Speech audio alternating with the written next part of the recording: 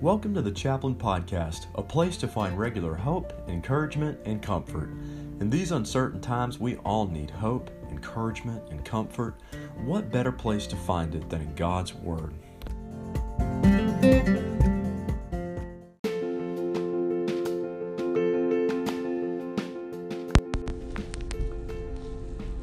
We're finishing up Psalm 103 today, starting in verse 13.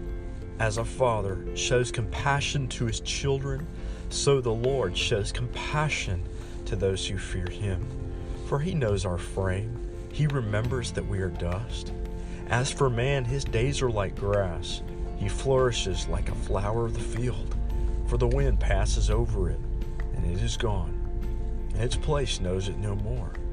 But the steadfast love of the Lord is from everlasting to everlasting on those who fear him, and his righteousness to children's children, to those who keep his covenant and remember to do his commandments. The Lord has established his throne in the heavens, and his kingdom rules over all.